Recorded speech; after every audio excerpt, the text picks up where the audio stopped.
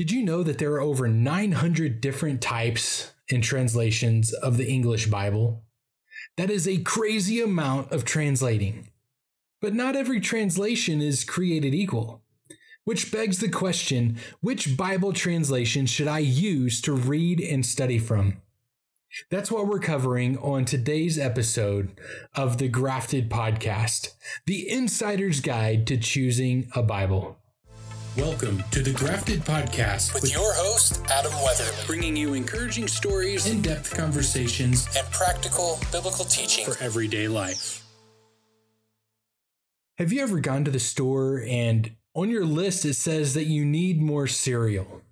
As you walk down the cereal aisle, there are hundreds of boxes with all kinds of cereal in all kinds of shapes, sizes, colors, cartoon characters even. There are some that has cereal that has bran and shredded oats. There's cereal for kids that is loaded with chocolate and marshmallows. And then there's also all kinds of these toaster pastries that are filled with gooey goodness. Now you have a decision to make. How are you going to choose which one to get? Believe it or not, choosing a Bible is a lot like choosing a cereal. It can be a little bit overwhelming at times. There are just as many, if not more, options to choose from, and it isn't as simple as what you might think. You could go to your local bookstore, head over to the Christian section, and buy a Bible. While there is only one Protestant Bible, there are plenty of translations that are on the shelf. And not all of those translations are created equally. In this episode, we are going to talk about how to choose a Bible to read and study from. As Christians, it's extremely important for us to continually learn about God, grow in our faith, and act on what we believe. This happens as we spend time with other believers, as we pray, and as we study God's Word. In studying God's Word, we need to have our own Bibles to study. Through reading God's Word, we learn and understand who God is, we learn about God's law, and His purpose for our lives. If we read and study the Bible properly, it isn't just another obscure book, but it actually brings purpose and meaning into our lives. The problem isn't just with us understanding it, though. In reality, the problem lies with how we obey what God says and how we put His words into practice. We've all heard the saying, "You are what you eat." Well, it's the same for what we put in our minds as well. If we read and study God's Word, it becomes part of who we are and what we believe. Our goal in studying the Bible is first to grow closer to God, and second, to allow it to change our lives from the inside out. Studying the Bible is how we hear God's Word for us today. The first thing we have to do is get past all of the marketing. Just like with cereal brands, there is a ton of money spent on marketing and selling Bibles. With so many different options on the table, both seasoned and new believers often wonder which Bible translation is the best one to buy. They come in every shape and size. They come in quite a few varieties. There's everything from serious, intensive Bibles for studying to trendy editions for culturally relevant issues and themes. There are endless options that Bible publishers add in, which can make choosing a Bible difficult as well. These add-ons are things like commentaries, maps, graphs, concordances, devotionals, reading plans, journaling areas, and all kinds of other things. All of which are marketing tactics to make you want to buy one Bible over another. They are not part of the translation of the original text. That's why we have to look past the marketing and formatting of a Bible to learn what translation is actually being used. Now, these extra add-ons, they're not bad things. In fact, some of them are extremely beneficial. But when choosing a Bible, this must be the last thing that we look at. so we will circle around to this a little bit later. According to the American Bible Society, there are so many different versions of the English Bible that no one can give an exact number. Now, why is that? The answer is actually quite simple. Languages change.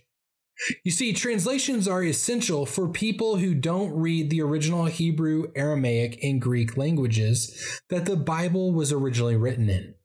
And if people today are going to be able to understand what God is saying through His Word, they need to be able to read the Bible in their own language. And there are two parts to this. First, when we look back at episode 2 of the Grafted podcast, we talked about where the Bible came from and who decided what would be in it. We know that God is the author of all Scripture, but He used humans over 1,500 years and through 3 different languages to create His Word. These 3 languages, they don't translate perfectly into English. So now translators must make a few decisions on whether they want to convey the exact words or the central idea of the original text. Some translations are literal word-for-word translations. Others are thought-for-thought translations, and there are a variety of mixtures between the two. There is even a category of freestyle or paraphrase translations. These different translation philosophies created the Bible translation continuum, and we'll talk about that here in a minute. We can see the second part pretty easily if we look at texting over the past 2 decades. When texting first became a thing, we used the T9 keyboard, which utilized the number keys on our phone to text out every word. Then we started abbreviating certain things like laugh out loud, which went to LOL. And today, even with a full keyboard that we don't really use as much, we send emojis and GIFs. It's the same with the English language. The way that English was, with the words, the punctuation, the grammar, and the idioms of the year 1611, when the King James Version was published, it was way different from today's English. When the language becomes outdated and difficult to understand, it needs to be revised or updated for modern everyday speech. Older words need to be replaced with newer ones. Same thing with grammar and punctuation. The goal in creating revised versions was not to change the meaning of the Bible, but instead to use modern language to convey the exact same meaning that the original languages had. When it comes to translating the Bible, there's actually a science that goes in behind it. Translators, with this science, they look at 2 different areas. They look at the textural and the linguistic side of Scripture. When they look at the textural side, they are looking at the character, quality, and the age of the manuscripts. They're also looking at different kinds of issues and errors that happened as the Bible was being copied. For example, the King James Bible was translated from the Septuagint, which was the Greek Bible of the day.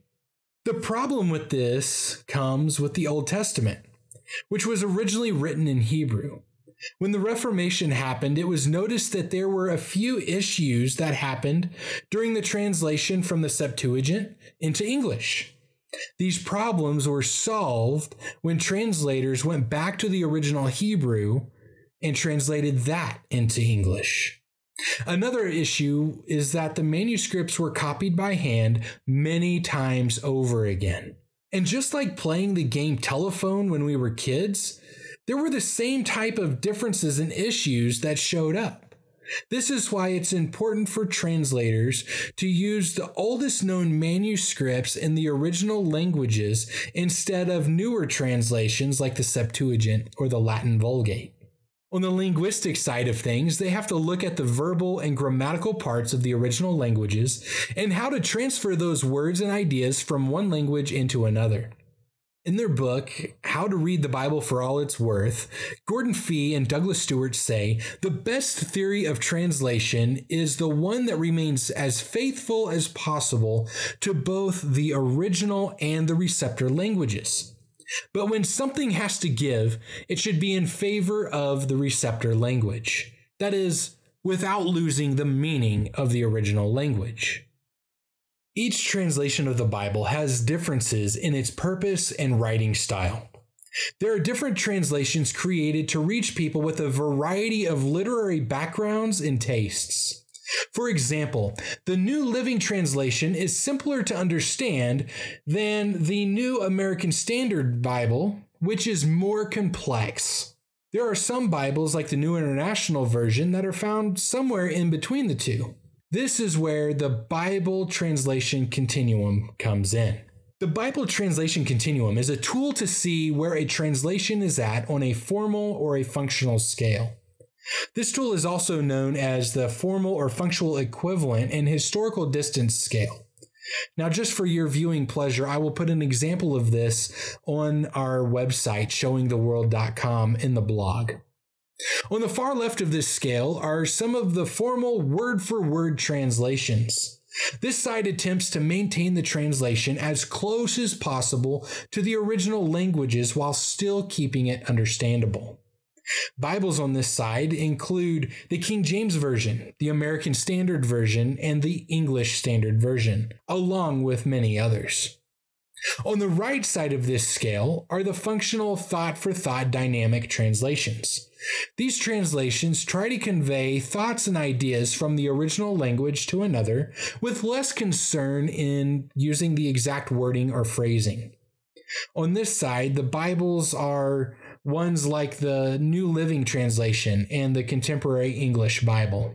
Now, there is another part to this scale that's even further to the right that is considered to be free or paraphrase Bibles. If the Bible Translation Continuum scale put the formal and functional sides on a piece of paper, the free and paraphrase translations would be on the moon in many cases. These translations attempt to convey the idea or thought from one language to another. They try to stay faithful to the intent of the original text, but end up eliminating much of the historical context. The author of these translations often is translating from a modern translation and introduces the way they wish the concepts would have been conveyed instead of what was conveyed in the original text. Translations considered in the free/paraphrase category are ones like the Living Bible and the Message Bible. Translating the Bible is extremely complicated work.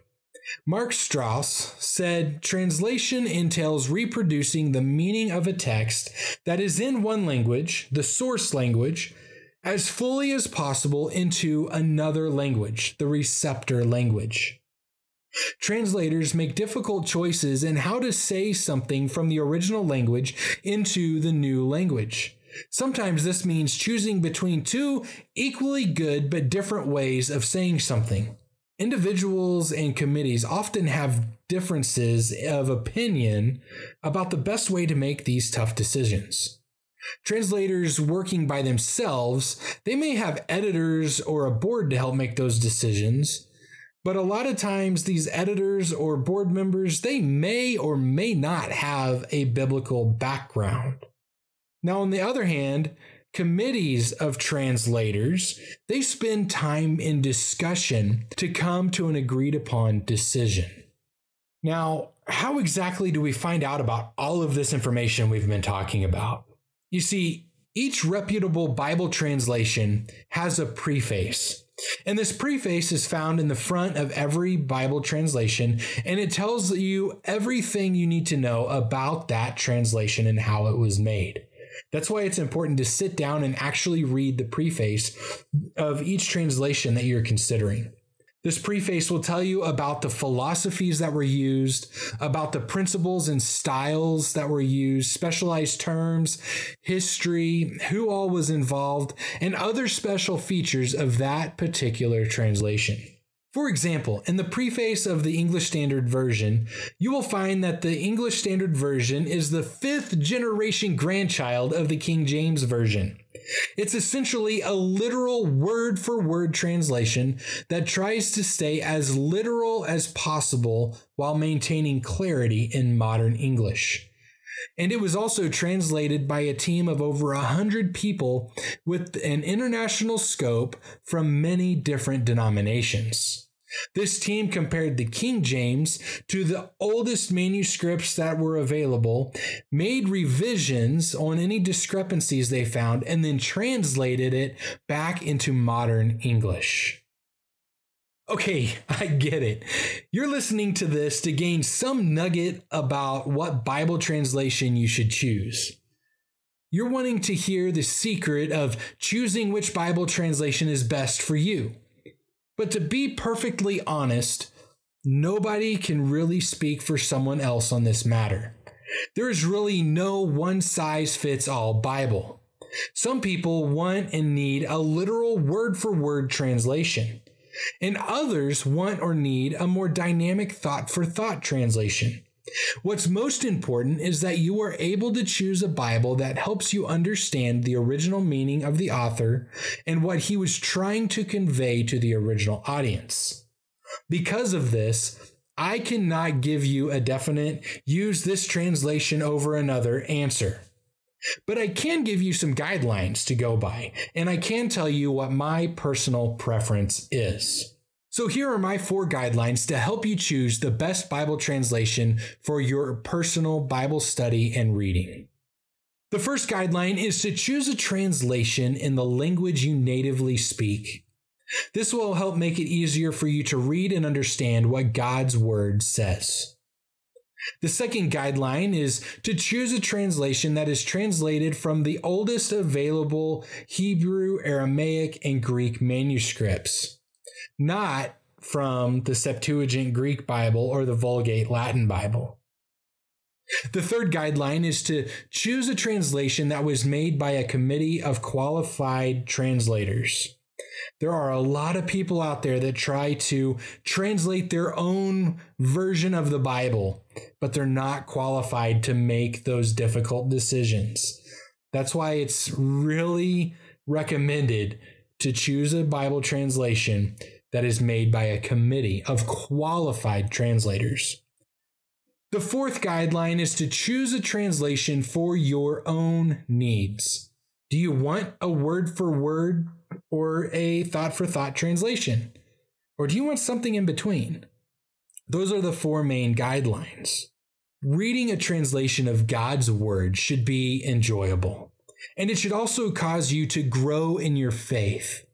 While you should choose a translation that you like, that should not be the only reason you choose it. Nor should you choose a translation based on what a friend or family member uses. Look at the preface and decide if the translation fits your needs. Thankfully, with the internet, you can research different translations before even stepping into a bookstore or going to Amazon. Another cool thing is that with the YouVersion Bible app, you can test drive different translations before you make that purchase. Now, remember earlier we talked about throwing out the add-ons, all the marketing and formatting that the publishers put in there just to sell you a Bible? Remember we talked about throwing that out. But once you've decided on which translation is the best fit for you, now you can start looking at all the add-ons, the things like devotionals, commentaries, maps, charts, concordances, and other things that may be beneficial to you. Like I mentioned earlier, these things can be extremely helpful.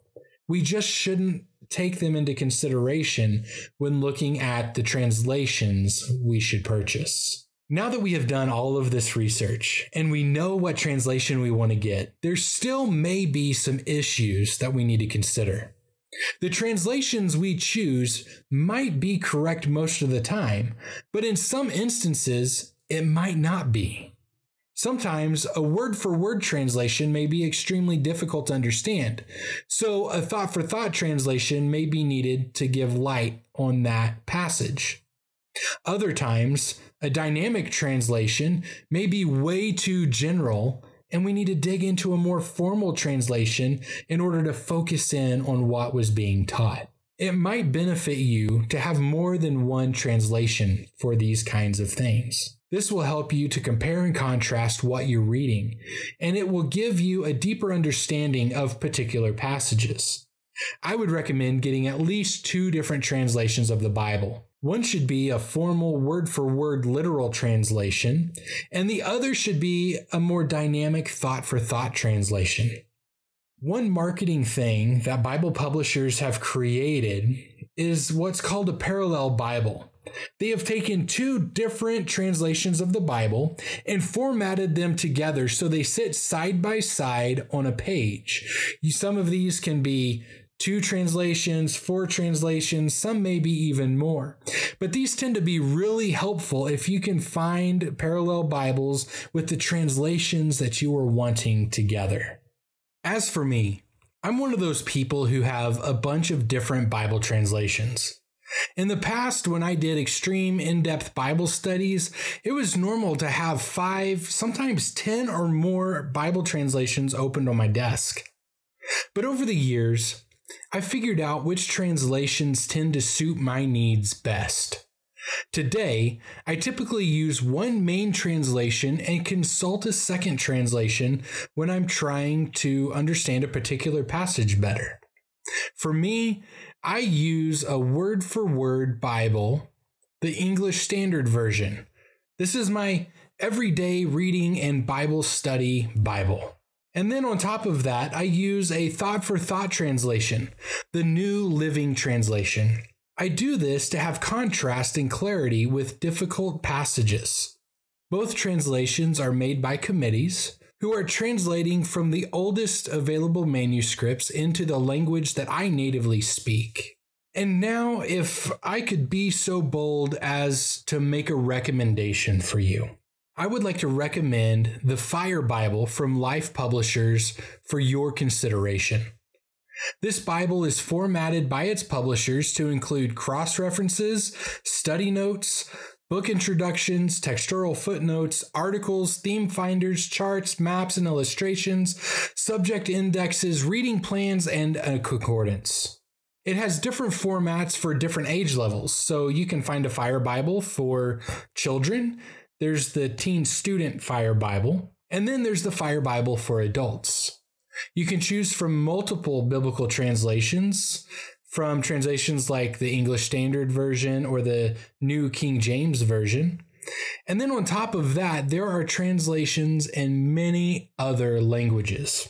When a Fire Bible is purchased, a portion of those proceeds actually go to translating this Bible into more languages for use in ministry around the world. In some areas where pastors cannot afford Bibles or they have no resources available, these Fire Bibles make great resource for them. And a lot of times, like at Bible colleges, like the one my father-in-law works at in West Africa, each graduate receives a Fire Bible upon graduating from the school.